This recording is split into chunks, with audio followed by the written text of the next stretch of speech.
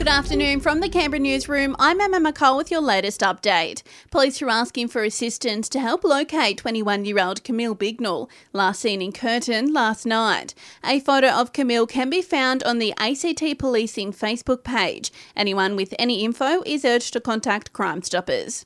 In COVID news, a slight increase in hospitalisations overnight, with 90 patients currently being treated with the virus, with 2 in ICU. It's as the ACT recorded 809 new COVID-19 cases overnight. The Albanese government is reportedly working behind the scenes to try and secure the release of Julian Assange. It comes with Britain ordering the extradition of the WikiLeaks founder to the US to face espionage charges.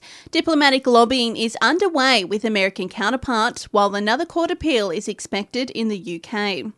The Prime Minister has laid out the plan for his first sit-in weeks. Anthony Albanese will aim to pass his ambitious climate targets, new domestic and family violence leave, and the creation of a new employment body. He has also promised a federal ICAC to be introduced later in the year. The snowy Monaro region is receiving a $4 million upgrade from the New South Wales government. The Bumbalong Bridge is set to be replaced, creating safer access for locals and emergency services during floods and bushfires. Construction is said to be completed by mid-next year.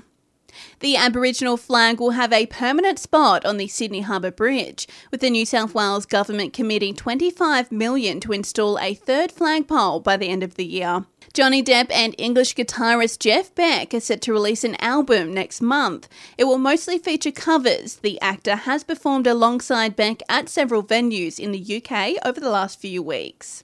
And preparations are underway for TV's Night of Nights. Paddy Newton will deliver a special tribute to her late husband Bert at the TV Week Logie Awards.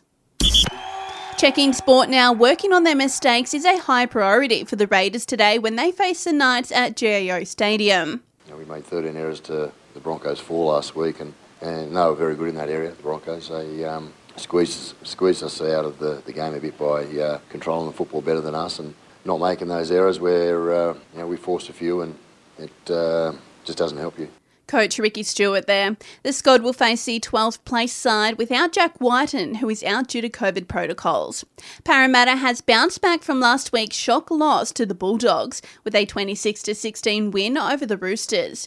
Panthers handed the Warriors a major upset, 40-6, and the Titans went down to the Sharks 18-10 in Coffs Harbour. In the AFL, the Giants went down with a 20-point loss to the Bulldogs overnight. 7 goals from Toby Green wasn't enough for the Giants to lock in the win in the high-scoring clash at Giant Stadium. And that's the latest from the Canberra newsroom this Sunday. Check back again tomorrow for our next update.